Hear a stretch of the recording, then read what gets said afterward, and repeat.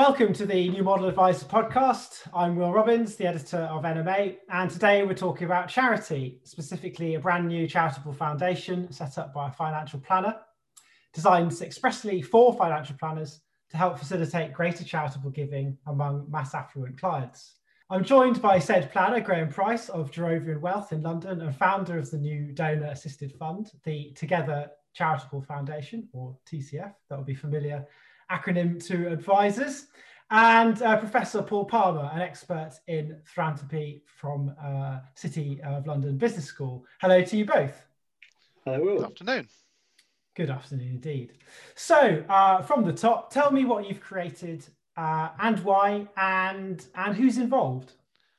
If I we sort of take this in a couple of parts, if I explain how we arrived at this. So Paul and I worked together back in the midst of time at UBS, and we were also involved in the compilation of a policy paper, which actually went to the Cameron-Clegg administration, which unfortunately wasn't very successful because some of the suggestions were deemed to be not in the government's interest, although we tend to disagree with that. And the paper and the work that we did together at UBS was around, I'll call them the mass affluent, because we know that in this country there is a great swathe of the population who don't give much to charity whilst they're alive. They do, however, give a lot in their wills. And this comes back to financial planning, lifetime cash flow modeling, at letting people know that they can afford to do things in their own lifetime. And the suggestion in the paper was around how tax reliefs can be used in a more beneficial and impactful way. But whilst we're at UBS, UBS actually set up a donor advised foundation, of which I think Paul would tell me there's 7 in the UK. I might be wrong about that number. Yeah. And it was very interesting to watch the engagement with clients. So from a financial planning point of view, we talk a lot about financial coaching, life coaching, but in reality, are financial planners equipped? And I don't mean knowledge-wise, although part of it may be that. I mean just basic tools available to them to do that cradle to grave, the whole journey for clients.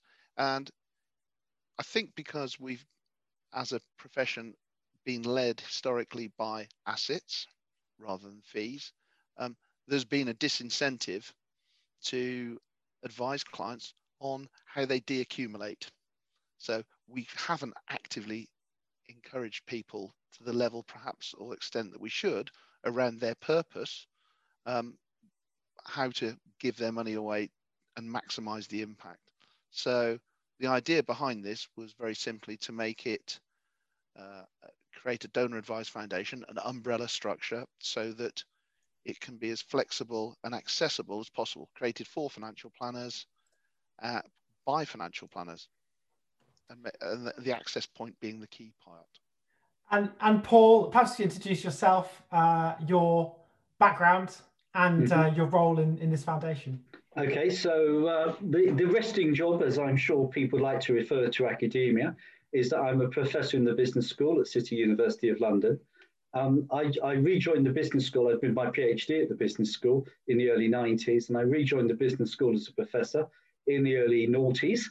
And part of my role was to set up a suite of master's degrees and a centre for charity effectiveness. And that reflected, obviously, the university's origins in the City of London and the links with the livery companies, but also the fact that I'm primarily an educationalist, and I'm about the inclusivity of society, and indeed one of the main modules I taught and developed at the business school is business in society.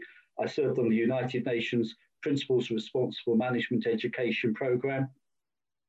And so I'm what used to be called corporate social responsibility is one of my areas, but I have a particular passion and interest in the charity sector, in the delivery, particularly of the charity sector, in improving society, people on the margin, social inclusion, overseas aid, all the various facets that make up what we refer to as civil society. So that's my particular interest. But why I'm interested in this is that I'm also, by background, I'm a chartered company secretary. So I have a financial services background, as Graeme mentioned, UBS, and also my PhD is actually in regulation. So I don't get too many invites for cruise speaking, as you can imagine. But the point what I'm particularly interested in, though, was I also sit on the non-profit academic centre councils, the worldwide body. So I look at a lot of comparative studies, particularly around the world, patterns of giving, who gives, levels of giving in by bands and all the rest of it. And I am convinced that in the UK, as Graeme mentioned earlier about legacies is by far the single source of income for charities from the general public. But I'm also interested in lifestyle. And why is it that people give at the point of death? When giving, if you look at the history of philanthropy, the purposes, the psychology of philanthropy and giving, to actually support things, as we know through the COVID thing, one of the things that people have talked about is volunteering, a sense of community. And to be able to give money away, to be able to give some of your wealth away during your lifetime is much more satisfying than giving it away at death. So I've been interested in that. And of course, as somebody from the financial services, help create the charity accounting standards and all the rest of it.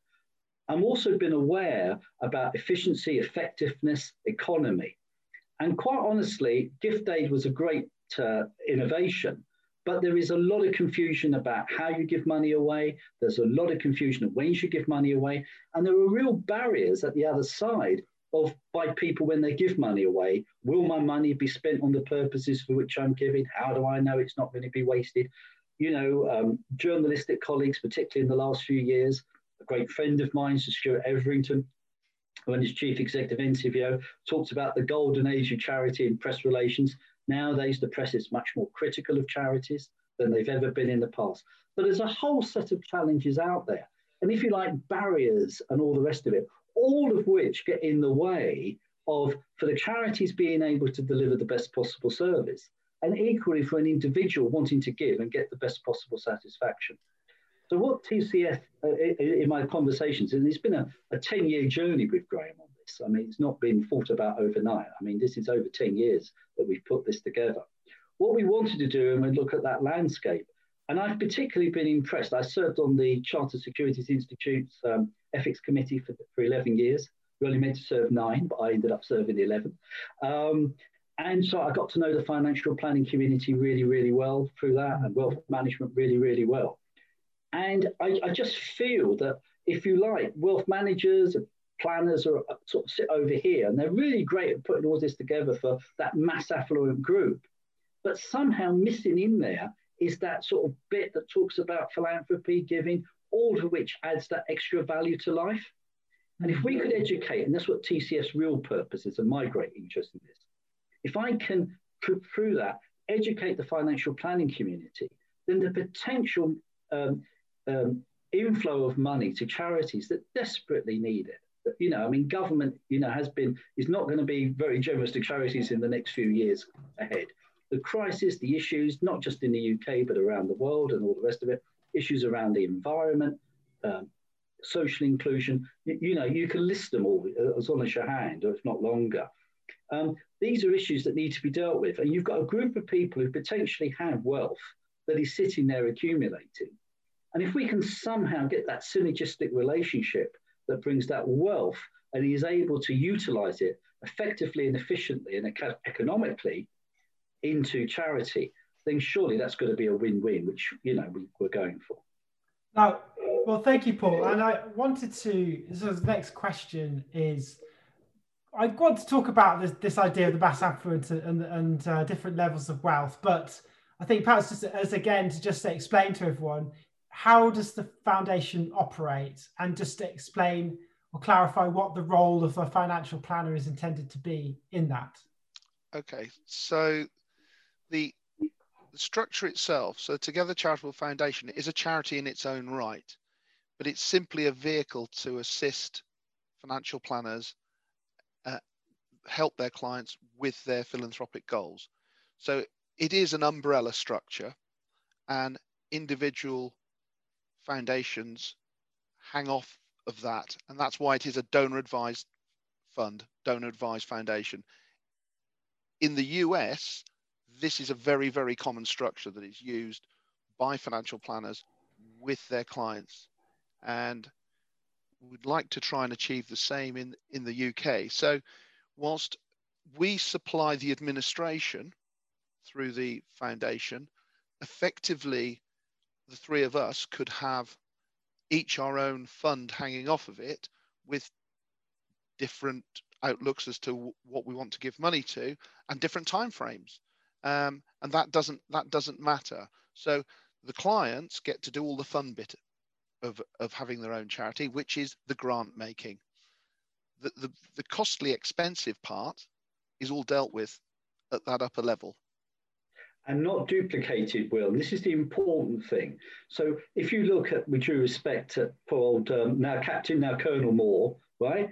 You know, through Just Giving, whatever, raises the money. A lot of people, when they suffer loss or death or whatever, what they want to do is set their own charitable trust up. But the trouble is, there's already 163,000 plus charities in England and Wales already in existence. When you say, are you just recreating yet another charity?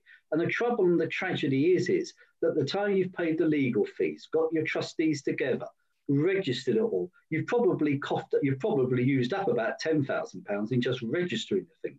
Then you've got the ongoing costs all the way along of maintaining, filing accounts. So effectively, you know, that a great big administrative burden sits there. And then maybe in 30 years' time, when people and the original founders have gone and the original purpose has gone, it sort of gets smaller and smaller and smaller and eventually withers on the vine. And what a donor advised fund does is it takes away, as Graeme described, all of that.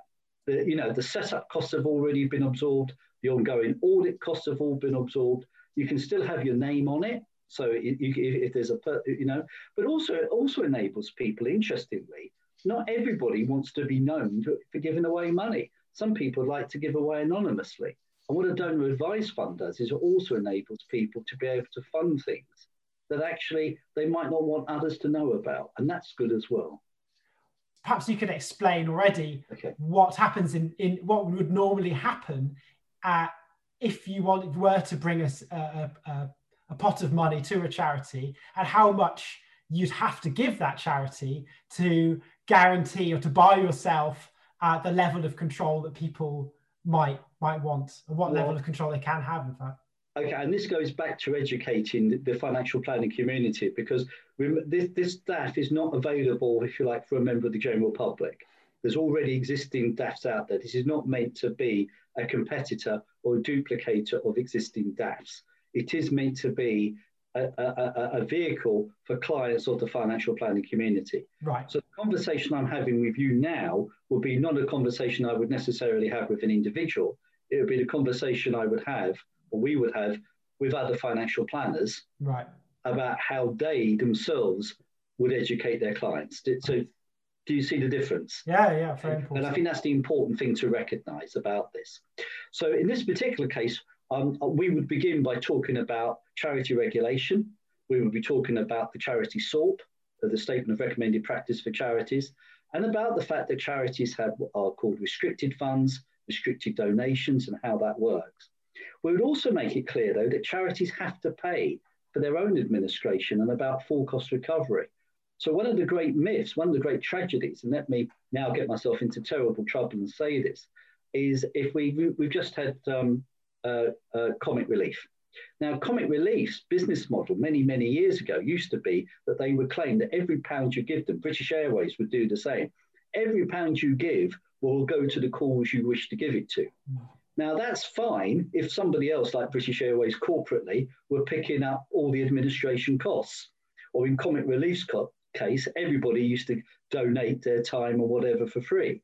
But at the end of the day, charities have to employ people, they have to employ administration and all the rest of it. So one of our key points would be to explain that staff have to be employed and they have to be paid. I mean, you know, one of the great stories was Save the Children Fund many, many years ago, where its Director General was at a party and somebody came up to him with the immortal words, "Well, what do you do?" And he said, "I'm the Director General of the Save the Children Fund." And the person said, "Oh, it's wonderful. And what's your paid job?" Now, this is when Save the Children Fund had just gone through the £100 million barrier. You would not run, Wow. no £100 million organisation would be run by a volunteer. And at the end of the day, you might have a volunteer board of trustees, but the actual paid staff, you've got to employ people, you've got to pay them. And that's where the education comes in. So understanding that if you give a sum of money away, some of it does need to go on the charity's overheads, right? You need to give a percentage of that maybe to say, right, you can take a percentage of this, and then the bit about restricted funds and going to funds then starts to come in, because you say, right, and now I want the rest of it to go on that particular program. And the education is maybe that you might want to, for example, want to do something specific. Well, let's find out what charity is doing that. And that charity may already have that existing program in place that can report to you. So we're not constantly replicating inefficiently the wheel. I mean, the great story, when I worked in the charity sector in the early 80s, I remember going to a big charitable foundation and pitching to them an idea around mothers who were drug addicts not losing their children. And I remember going in saying this would be the very first and most unique scheme in Western Europe. And the world-weary grant funder looked at me and with the immortal words, she said, "You're the fifth scheme to come in today that's going to be the unique and the most unique one in Europe." And charities in themselves, particularly with government funding and others and donors, play this game constantly of reinventing the wheel. And that's what we're going to get over, hopefully. That's very interesting. And I would just ask perhaps a slightly cheeky question to you, Paul. But be honest, are there maybe too many charities in the UK at the moment? Oh, Will, I got into terrible trouble with that a few years ago with the now director of the NCVO when I wrote a piece in The Guardian exactly saying that and about too much duplication. And Dr. Carl Wilding, who's the director now, the director, wrote back to me and said, "But are there too many coffee shops on the streets, in the high streets," sort of type thing. There is two schools of thought on this. There's the school of thought that says, let 1,000 butterflies or whatever, or a million, whatever bloom. But there's also the efficiency side. At the end of the day, remember as we are talking to financial planning, let's remember Gladstone's famous comments that one person, he described it as medicals, but we'll use 21st century language now. One person's tax relief is another person's tax burden. And charities do enjoy tax relief and tax assistance. So there is a public interest argument on that as well. The question I sort of I floated earlier, we'll get onto it now. Just as a sort of another grounding question, that maybe Graeme you can tackle. It's just this point I think I read in some of the information you sent me about targeting a middle layer or a layer of clients you might describe as mass affluent, and that there was, I think the contention there was that the very wealthy. People we'd describe as philanthropists, give money, they give a big proportion of their wealth, so that happens easily, and then it's just slightly below that. Actually, very common for a financial planning client are, for some reason, or the research seems to be suggesting, proportionately give less of their wealth. I thought it was interesting, sort of contention. You've raised a couple of reasons why that might be. Certainly within the context of financial planning and asset management. But I wondered if you could expand upon that a bit, what the sort of research says and what the reasons might be. I'm sure everybody on this call, listen to this, in financial would have remembered the bond yield curve, which they probably studied to death. So here's another one for you, but from the charity sector, and it's called the inverted U curve. And what the inverted U curve shows is that people, as against a percentage of their earnings, right? So if you start at the very, very top, they give a much bigger percentage of their earnings. And the reason it's called the inverted U curve is that as you cascade down wealth, it gets less and less until you reach to another level, which is actually, believe it or not, the poorest in society, who of course in percentage terms actually give away even more. So if you look at students, for example, they're remarkably good givers. So you have this inverted U curve going on. Is there a committee that's making decisions about funding? I think you expressed there's an element of control from those who are giving the money. So perhaps explain, because it sounds like it's going to a pool of funds, but the individual donors retain control. So perhaps explain how that operates and decisions are made. Yeah. As Graeme mentioned, the charity is registered by the Charity Commission in England and Wales. There are 5 charity trustees. Graeme and I are 2 of them. The other 3 trustees are drawn from a mixture of charity expertise and from the financial services industry. So we have Karen Bradshaw, who is a barrister by training, previously head of charities at the Institute of Chartered Accountants England and Wales, now the chief executive of the Charity Finance Group, which is the umbrella body for paid staff, finance directors in the charity sector. Yogita Patel, who is a charities advisor at BlackRock, so you've got a strong institutionalized investment manager. And Yogita co-authored with me the Good Financial Management Guide for Charities. And then finally, Paul Jackson, who, if you like, is midway between both things. So he is the chief executive of the Hospital Saturday Fund, which is a cash plan. But uniquely, the Hospital Saturday Fund is actually owned by charity. So you've got a fully regulated financial services business operating in both the UK and on the island of Ireland, but also which is actually owned by a charity. And Paul's the chief executive for that. So we make up the charity trustees. And the way a DAF works is that you open the account, you put your money in, yeah, and then you make a request that you want to give it to, say, for example, Save the Children Fund. And maybe they're working in a particular country. That would be your restricted bit at that point. The charity trustees, our job would be, it's at our discretion, because obviously we are now the charity trustees and you have given the money to the charity. But we would then follow your wishes. So we would check that the Save the Children Fund is a registered charity. Clearly it is, that it's properly regulated and all the rest of it, that that program does exist. So we'd have done our bit of due diligence. And then depending, if it was you, for example, you might say to us, well, I want, going back to your point about anonymity, now I don't want Save the Children Fund to know that I've given them the money. So it would just simply come then from us, the TCF fund, saying here is a donation, it'll be spent on these purposes and whatever, plus any conditions or whatever we might want to put in, depending on the size of the donation. We might want an impact report, for example, if it's big enough. If it's not, then we wouldn't. Or it might be that we're happy to say that Will Robbins, through the TCF fund, wishes to give you the following sum of money. Right. And yes, Graeme. I was going to say, but in the main, this is not that transactional approach. The point that should be added, I think, to what Paul's just said is that by having a donor advised foundation, you create a disconnect between anybody who's looking at their tax position and the point at which you want to give money. Because the classic thing, of course, is, I've received a bonus this year, things are a bit better, I'd like to give something to a charity that I favour. It could be a much smaller, regional or local one, and there may be nothing that you see project-wise that you actually want to contribute to. The next year, when you haven't got any money to give, they've got a fantastic project that you really want to back, and you remove that problem because, of course, you can park your surplus in a given year into the charity, and then choose your timing of when you give the donation. And this is longer term as well. So we often talk about succession planning and discourse between the generations, that intergenerational dialogue.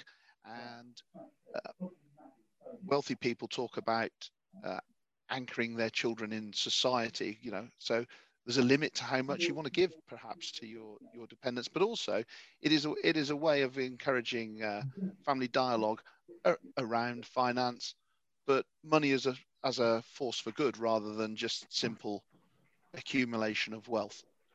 Graeme, and that allows me to repeat one of my favourite phrases.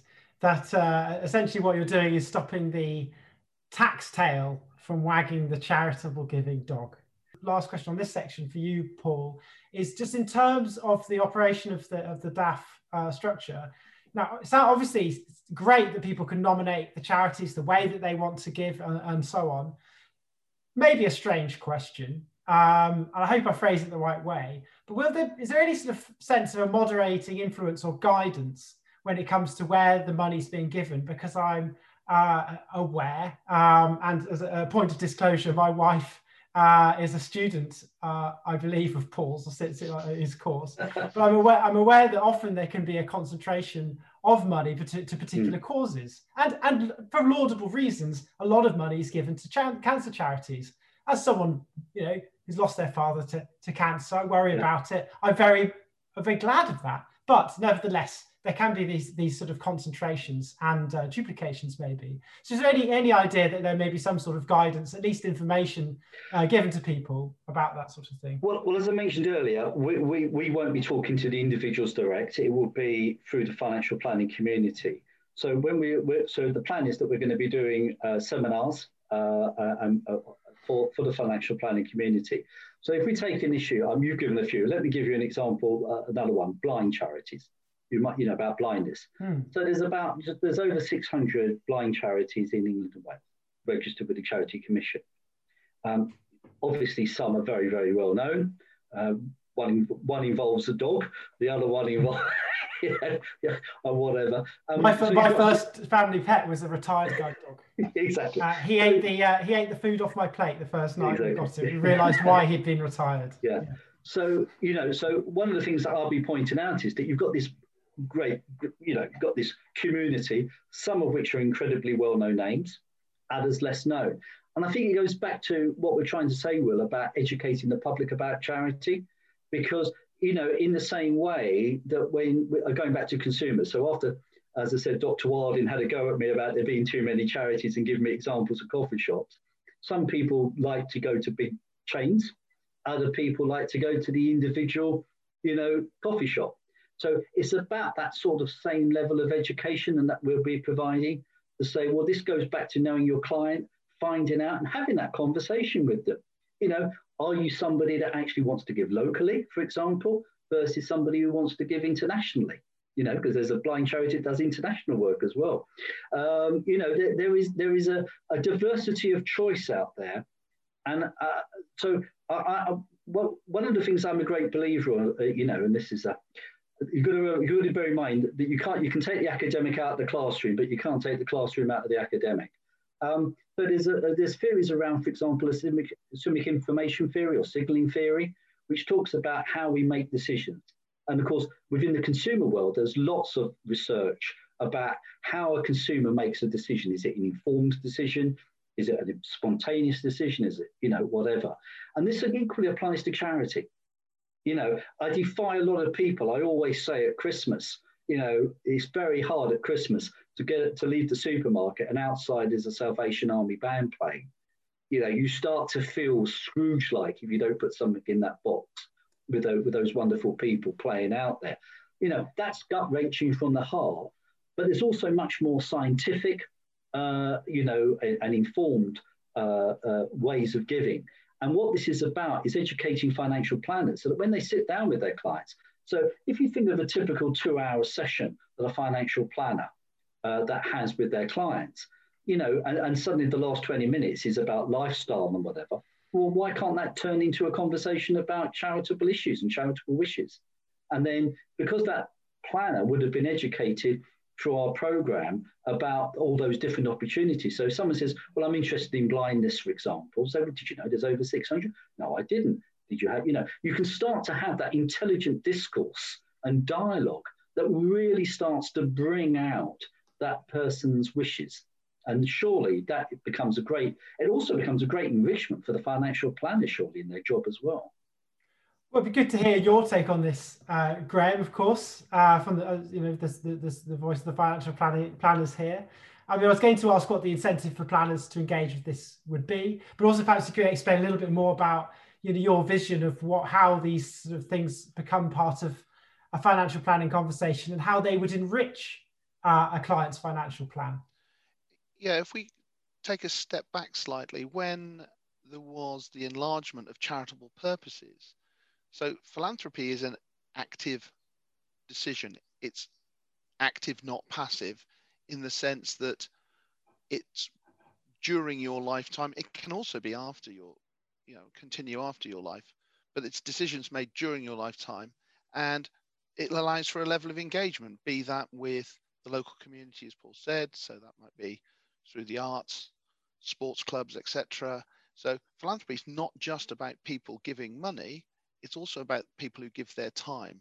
So it's people get a greater sense of enjoyment, a greater sense of purpose, studies show, through giving their time, money to usually local projects. So to a large extent, I would argue that philanthropic endeavour is the main social glue within most communities in the UK. So if we can enhance that, then so much the better. But there are ways in which using financial planning, cash flow modelling, we can increase the impact that that client is able to have around their sense of purpose. And it's usually in retirement, to be fair. It is when people can give not just money, but time. Because frequently when people are hard at work, even if they're very successful people, they can only give money. They simply haven't got enough bandwidth to give time. But it does allow for giving time later on. So it's the full planning piece. How have you, I mean, Graeme, tell us, how have you applied this with your own clients? Where did you start doing it?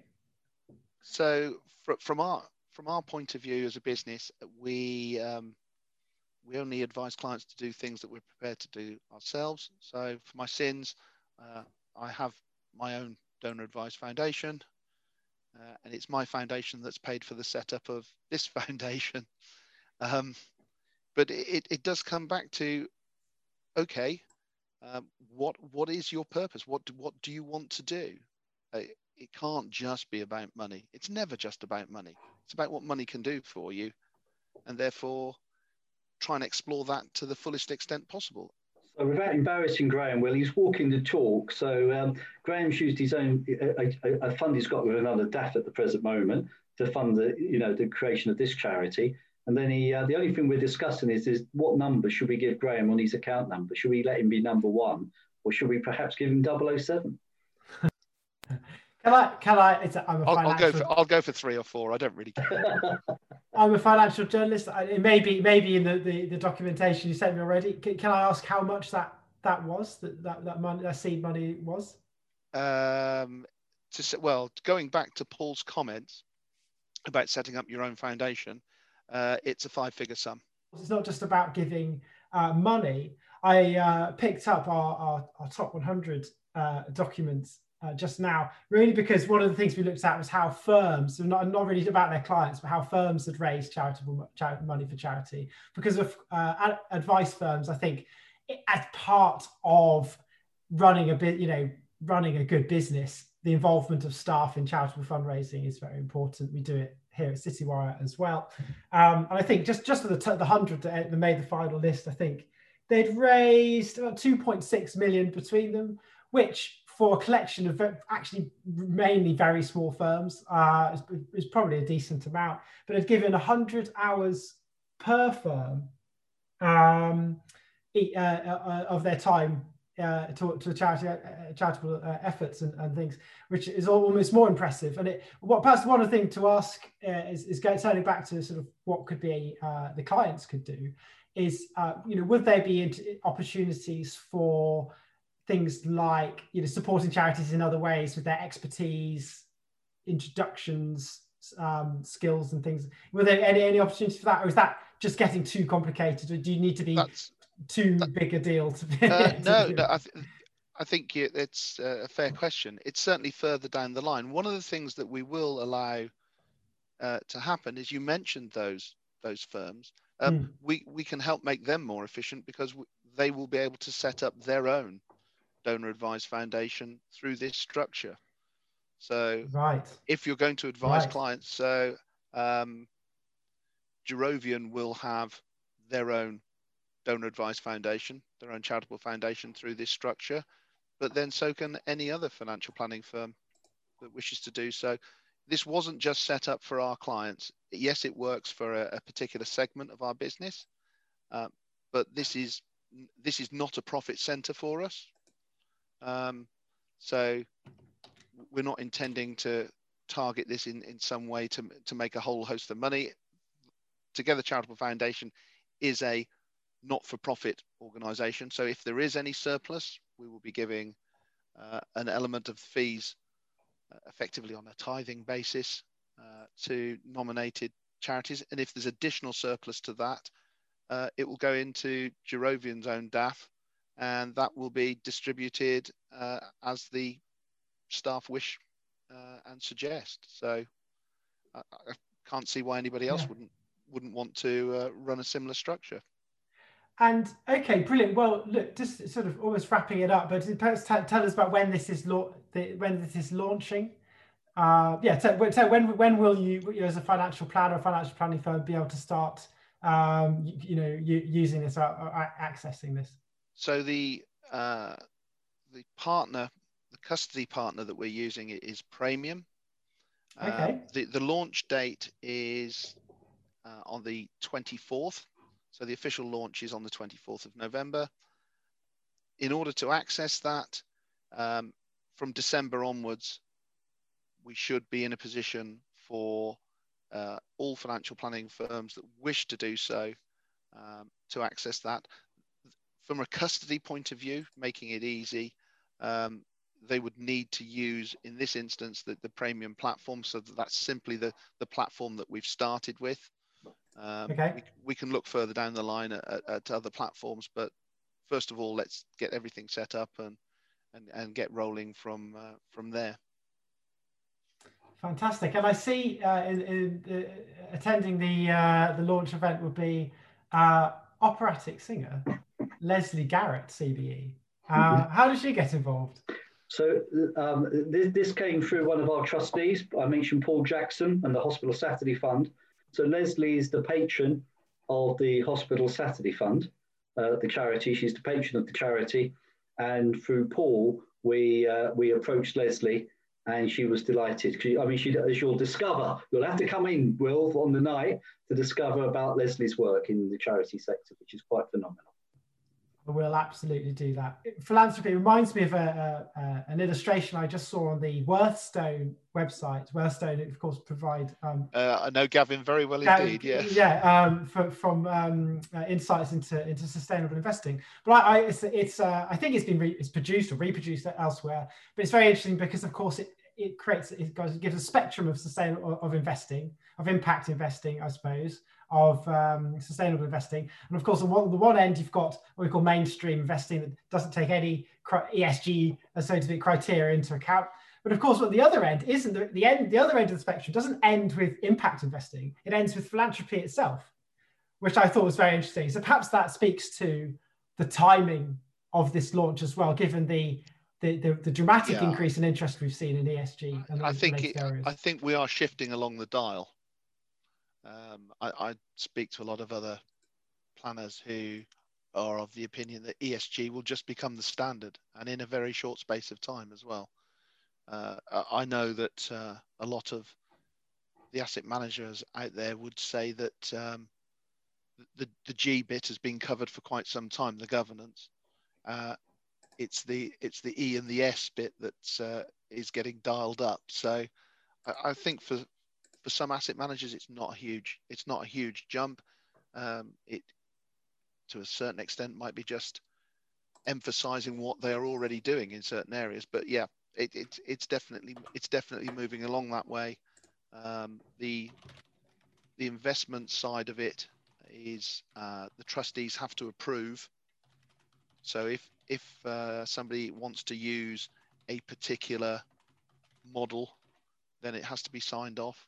Our intention is for there to be certain decency limits around charges as well, because if we're to make this more mainstream and more accessible, and it's not an accident that the initials chosen were TCF, and it's not an accident that the logo is a bridge, because we're trying to build a pathway into philanthropy for financial planning firms, but for their clients, for more people.